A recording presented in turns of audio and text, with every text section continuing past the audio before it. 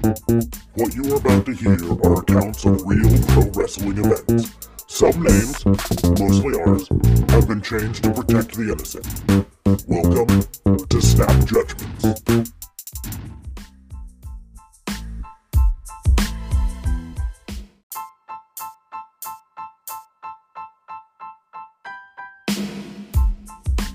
Welcome to Snap Judgments AEW edition. I am your host, Detective Mark Smarks, and I am here to take you through the events of AEW for this week, May 13th. We will be going over both AEW Dark, which was a double Dark episode, and AEW Dynamite, which I just got done watching not too long ago. Some great stuff happened, a lot to get in, a lot to unpack, and so we're just gonna kind of get into it pretty quickly. But before I do that, I want to make sure you know Raw and Order is part of the Tatnus Co. podcast network, so make sure to check out the other podcasts. Head over to tatnusco.com, check them all out. They're excellent. They've even got Nyla Rose from AEW involved in one of them, so go check them out.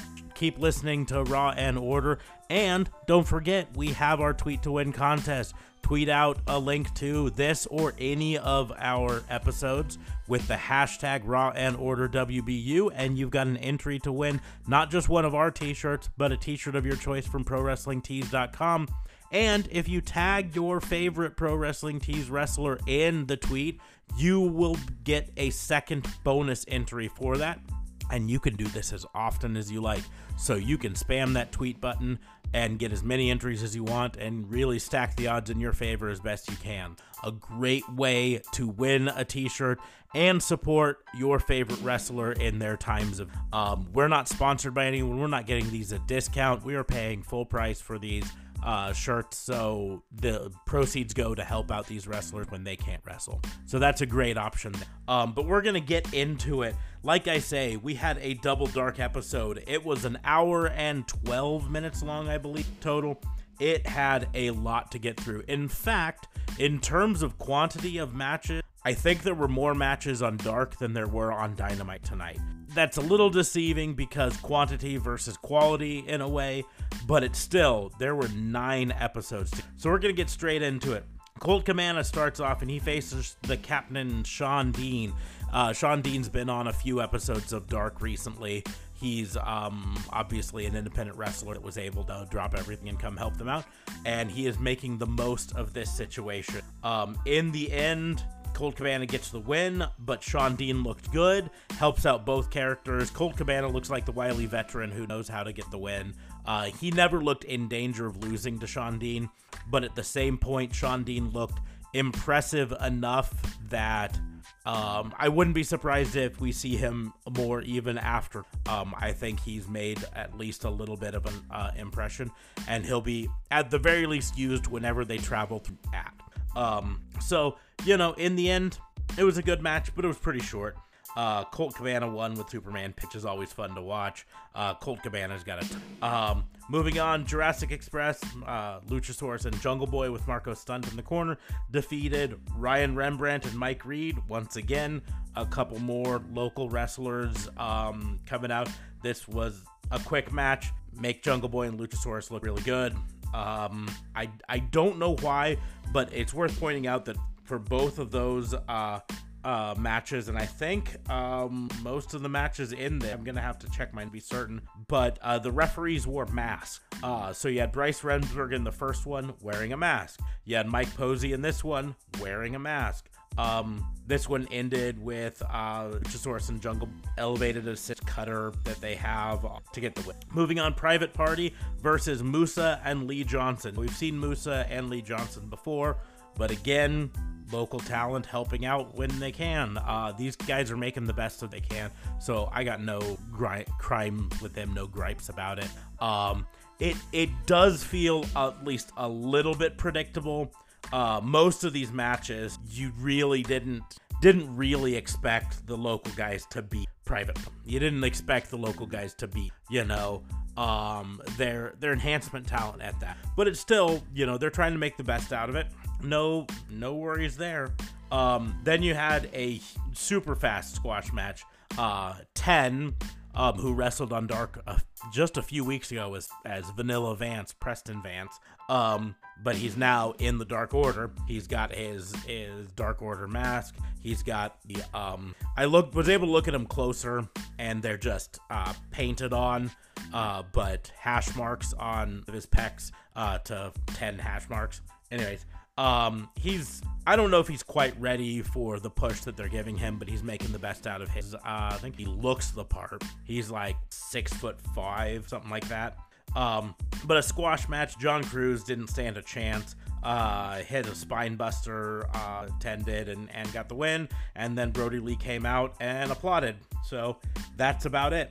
The match I was most looking forward to, when they announced it, was up next. Rey Fenix against Alan Angels. Yes, that's right. Alan Angels, who got a whole lot of crap, and Kenny Omega got crap because a few weeks ago, Kenny Omega and Alan Angels wrestled, and Alan Angels looked decent, and Kenny Omega had a 6-minute-long match with Alan, and the internet exploded with neckbeard fanboys saying, Alan Angels was an enhancement talent. He shouldn't have gotten any of that offense. It's stupid. Alan Angels kicked out of the V-Trigger. Why would anyone let an enhancement talent kick out of your finisher? First of all, the V-Trigger is not his finisher. It never has been. The V-Trigger is a setup move.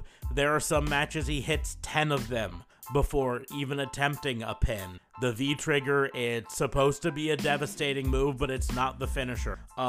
Anyways, this match was Rey Fenix versus Alan Angels, and it was very good. Now, if I was in charge of AEW, I would have booked him to win. A surprise win. I would have paid Phoenix whatever we had to in bonus just to say, hey, listen, take the pin. We want to see the internet explode. I'm a little surprised the internet hasn't exploded even with this. Phoenix got the win. There's no doubt about that. But Alan Angels looked good again. He got a ton of offense in. Rey Fenix made him look good. There was chain wrestling, there were near falls and cradle drop kicks. I mean, I really think AEW is looking closely at Alan, if only once again to be an enhancement talent, to help other people out, or be, it would be so great if they were to insert a light heavyweight belt, something, or a junior heavyweight belt, something that the littler guys could go after, because they are getting a lot more the bigger guys. You've got the Lance Archer and the Wardlow, and rumors have it Brian Cage. These big guys coming in. It'd be nice to have a belt the smaller guys could kind of go after, like an X division. That would be kind of the way. Anyways, Rey Fenix got the win, but it still was a great match, all in all. And Alan Angels. Moving on, you had Chris Statlander versus Danny Jordan. A good match. Danny Jordan's very well respected on the local scene there. So a lot of people were excited for that. There was a boop in the middle of the match, so every Statlander fan was happy for that. In the end, though, Statlander hit the Big Bang Theory, got the victory. No surprise there. So, moving on, Orange Cassidy with Chuck Taylor and Trent out there took on local talent Jason Cage. Jason Cage wrestled a few times as well, so he wasn't entirely a surprise, but, it was what it was. Orange Cassidy was able to look good, but it wasn't a long match. I don't know. Like I say, it was what it was. I enjoyed it. In the end, Orange Cassidy hit him with I think they call it the mouse trap, where he traps the arm and it ends up kind of like an all package. And so it's a good little match there. Jason Cage didn't look horrible. Orange Cassidy showed off that he actually can wrestle a few times. So there's that. Moving on, Dr. Britt Baker, DMD, went against Skylar Moore. Britt Baker is doing a great job with Heel Turn. Really kind of excelling with it. It's kind of the fire that she didn't have when they were trying to push her to face. Letting her be allows her to kind of anyways, and it's just fun to watch. She, of course, ended with the Lockjaw, but before she hit the lockjaw, she asked the referee a glove so she could put it on and safely hit the lockjaw to not expose herself to corona. So good for her. Skylar Moore didn't look bad in this, but in the end, this was, again, those ones that was about setting up the talent to look good, right? That's the whole point of a lot of these matches. Dark, just in general, is kind of based around that. And then we move on to the main event of the Double Dark episode. Jimmy Havoc versus Luther in a no disqualification match. Of course, Jimmy Havoc had Kip Sabian and Penelope Ford out there because they've become friends in storyline, and that's fine by me. And Luther had Nightmare Collect disbanded, and he's got no friends. But this was about the only problem I had with this is it was a no DQ match, and it didn't really go to the levels in AEW. We know that Luke can stuff. We know that Jimmy Havoc some pretty hair. And it's not saying there wasn't there was a lot of chair stuff, but it just wasn't like I was expecting the staple gun to make, Yeah, I really wanted Jimmy Havoc's paper cut the webbing thing, and I don't think I did that. So. But in the end, Jimmy Havoc got the victory. It was a good match. It wasn't super spectacular, so that's why I might bit down on it. I didn't have a problem with it. It just what I was hoping. Moving on to AEW Dynamite. Like I say, I just got done watching this not too long ago. It's still pretty fresh. It had a lot of matches set up for it, but not nearly as many. This was a quality experiment. AEW Dark was many matches we can together. Dynamite was let's try to get some matches really kind of set. You had announced going into this, you had Lance Archer and Jake Roberts were going to make an appearance. You had MJF already going to be in action. They hadn't announced who he was going to be with, but he was definitely. We knew there was going to be that fatal four-way: Chris Statlander, Hikaru Shida, Penelope Ford, and Britt Baker. And they had previously announced Pineapple Pete, Shug D versus Chris Jericho. So there was some great stuff set to happen on this. We went into it and it kicked off right away. You heard Lance Archer's music hit, but instead of just walking out to the ring, he literally threw a person out in front of him and beat him up all the way into the ring and then threw the guy out of the ring. I don't even know who he beat up. It looked like it might have been Sean Dean, but they didn't show him close enough to certain, so I don't know. But so then Lance Archer, Jake the Snake are in the ring. Jake grabs the mic and starts to deliver a promo about how he's supposed to apologize to Brandy Rhodes, but she kisses his ass. And then all of a sudden you hear this noise and he's like, what is that? And the camera goes to outside and there's Cody in his F-150 Black Hawk Addiction, whatever it is, the all black murdered out F-1 that he has that costs a whole lot of money. I don't even want to think how much it costs. Anyways, he then revved his motor a bunch of times and then drove it about 30 feet into the ramp and took out a guardrail and then got out of it. And I know what they were trying to do. I think timing worked out against them. What would have made way more sense is if the camera would have caught him coming onto the parking lot and driving up and driving down the ramp and then hitting that and getting out. But it really looked like he was just waiting 30 feet back for the camera to look at him. And then the camera's looking, he drives, it didn't quite have the end they were hoping for. But anyways, Cody then proceeds to beat up on Archer and then head to the ring so that he can beat up on Jake the Snake because of what Jake did to Brandy last week. Archer comes back, they fight back and for a while, and eventually it comes to kind of a stalemate, and they stare at each other across the ring, and we go a good little segment to help set up the match, but nothing special. Like I say, it was a good segment, and it does help set up the match that's coming up into, not quite, I'm trying to do the math here, 10 days? Yeah, 10 days. 10 days from today, date that, or aired that. Anyways, setting up that match, no problems there. Moving on, you had Jurassic Express versus the Best Friends. I stand by it. Best Friends have the best theme music in all of AEW. Fight me. That's all I can say.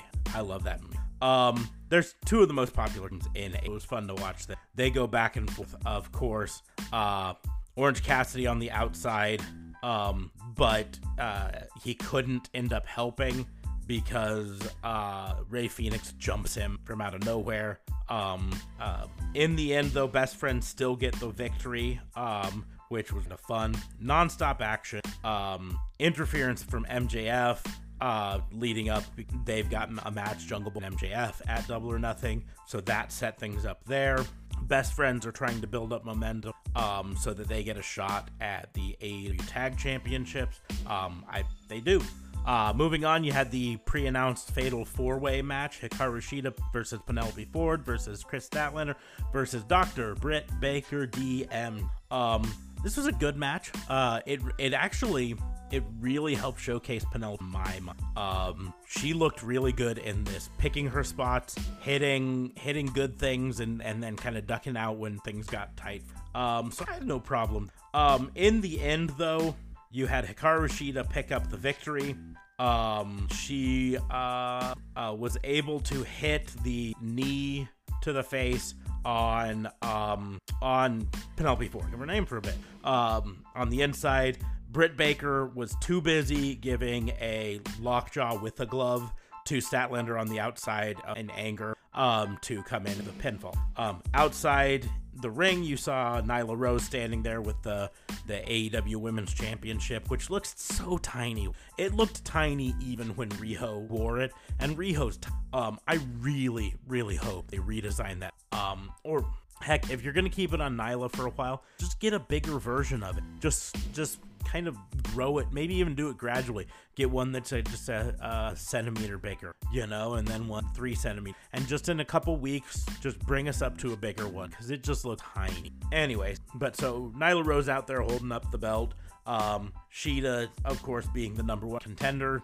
Makes sense. They're building. Moving on, Matt Hardy and Kenny Omega versus Santana and Ortiz. Tag belt, tag match.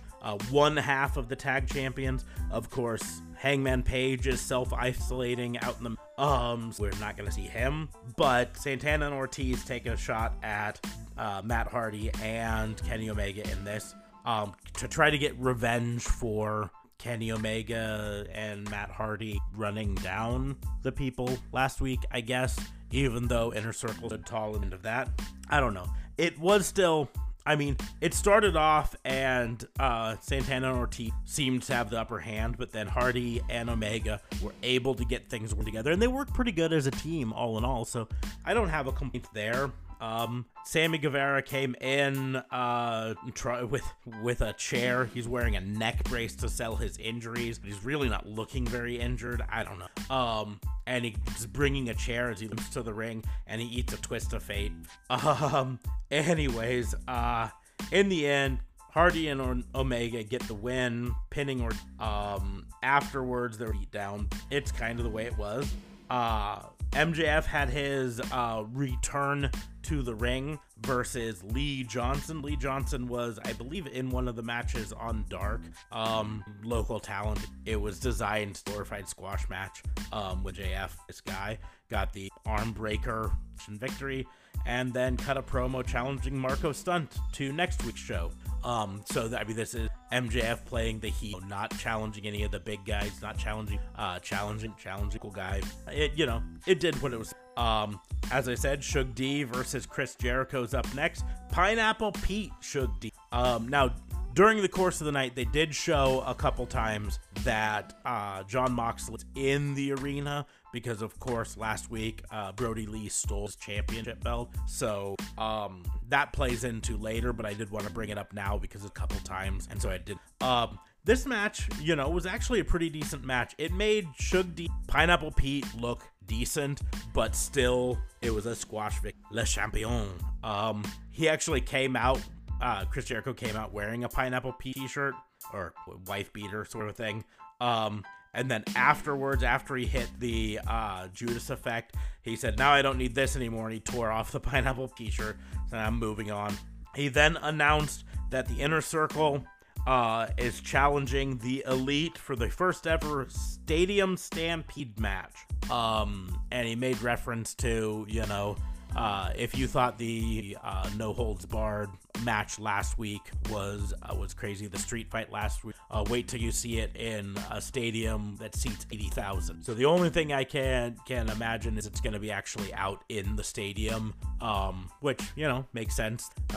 Khan family own it, might as well. Vanguard 1 appeared, hovered down. He had the shirt that he stole from Le Champion not too long ago, who they took it back and they challenged them, and Vanguard 1 accepted. And then Vanguard 1 got absolutely demolished by a baseball bat. They just beat tar out of it. Destroyed that drone. Now, I don't know how much drones like that cost. That could be a really cheap one. I know they can get really expensive. So if it wasn't a relatively expensive one, kudos to Matt Hardy for willing to take one, because there's no fixing what they did to that. In the end, Matt Hardy comes out to try to save Vanguard 1, but he's too late. Vanguard's been destroyed. And so they kind of leave, Inner Circle leaves, and Matt Hardy's in the ring cradling broken bits of Vanguard. Great little bit of stuff. Of course, announcing the match for next, it'll be interesting how crazy that match gets. It is against the Elite, they say, which implies that they're at least planning on Matt and Nick coming back, as well as Hangman Page, because they said it was like 6-on-6 including Vanguard 1, but with Vanguard 1 gone, they don't need to use their secret weapon, the bat, and they had a name for the bat, I can't. Anyways, but so 5-on-5 I think is what it would be, the 5-member Inner Circle, plus 5 members. I'm assuming Matt Hardy, one of them, so who? Yeah, the 4 Elite and Matt Hardy, I guess. I don't know. Here's hope. And then moving on, we have Brody Lee versus Christopher Daniels, the Fallen Angel, Christopher Daniels. And I always get frustrated when they refer to him as the Fallen Angel, Christopher Daniels, because that was actually a character, and he is not representing that character. So I don't know. But anyway, bald Freddie Mercury, hairless Freddie Mercury, I don't know. This match, they made it go back and forth. It, has some storyline behind it, of course, because there's a lot of time people speculated that Christopher Daniels assaulted one, and he was in the end. But so there's that kind of go. There were a lot of like those you attempt to hit a move and it's reversed, but then that reversed into something else kind of changed. Like there's one point Brody Lee tried to like back body drop Christopher Daniels, but he landed sort of on his feet, and then he was able to hit the ring and do the best result ever back and it was a good back and forth match. It helped show off how agile, because he's a big man, but he doesn't wrestle like a big man entirely. And he was never really allowed to. In WWE, they basically said, you're a big guy, be a big guy, lumber around, carry a big mallet, and talking weird riddle. In the end, of course, Christopher Daniels had the rest of SCU out ringside with Kazarian and Scorpio Sky stopped an attempt by the Dark Order 10, Preston Vance, getting involved. And while the ref was distracted by that, Christopher Daniels just leveled Brody Lee with a chair shot and tried to hit the Koji clutch to win, and failed. And then Brody Lee sits up after that like nothing's happened. So I don't know if they're doing an Undertaker-like supernatural twist to his gimmick yet or not. I don't know. But in the end, Brody Lee was able to hit the lariat that Brody Lee kicked out of the Angels Whip, which used to be Christopher Daniels' unbeatable finisher. But anyway, Brody Lee got the win, stood tall in the ring, surrounded by the minions. One of them brought out the AEW championship, which he made sure to go to the ring announcer, Dasha Gonzalez, and say, you have to announce me as true AEW heavyweight champion. And then while they're standing in that, Jon Moxley shows up and kind of goes in, and there's a face-off, and Dark Order boogie out of there and hightail it, and Jon Moxley, you're gonna pay for it with it. When the dust settles, Mr. Lee, you may find your a good little match there. I mean, the match itself was fun. The after effects of the match, trying to set up more Double or Nothing. I always have digged the stolen champion gimmick. Impact Wrestling is being kind of a Moose having the TNA heavyweight belt and claiming to be the real champion. It can always be a fun game, so I don't have a problem with that.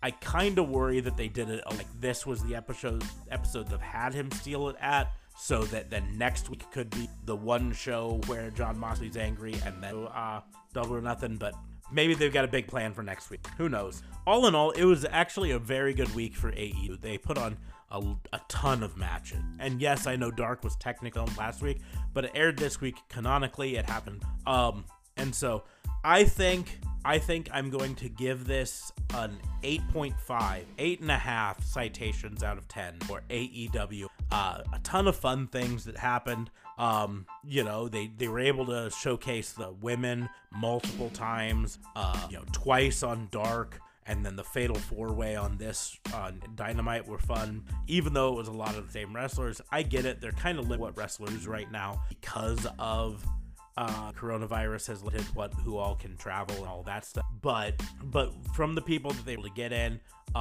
it was good. It had a better atmosphere than any of the WWE shows have had.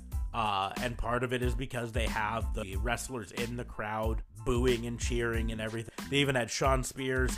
They showed him at one point. He had a couple sections of 2x4 that make noise and claim them together to the crowd. So it just feels more exciting and lifelike. I get it. There's only so much basic arena. It's hard to get that excitement. You don't have that crowd. But man, if WWE do similar, their shit. But yeah, 8.5 citations out of 10 for AEW. Great week. Tons of fun. Even though this is typically kind of the dead week in build up to a paper, the first couple weeks announcing all the exciting stuff. Then you've got a dead week. This one was still a fun show. It still set up some 8.5 citations out of 10. Great week for AEW. Don't forget to like, share, and subscribe. While you are sharing this, make sure to hashtag Raw and Order WBU. Tag your favorite wrestler. Get entered to win those shirts. Like I say, what do you got to lose? It takes no time out of yours. Takes no money. And you potentially win. I mean, it's like if you win the shirts, that's $60. You don't have to pay for, and that's helping out a wrestler. So do that. Like it, share it, subscribe to it. Make sure you're subscribed so you get notified every time we post new episodes, which is very often. And come back for our NXT review, which will be coming up, our visit from the FBI, and our SmackDown review. But share them all, enter to win a bunch of shirts, and we see you soon. Thank you all for listening.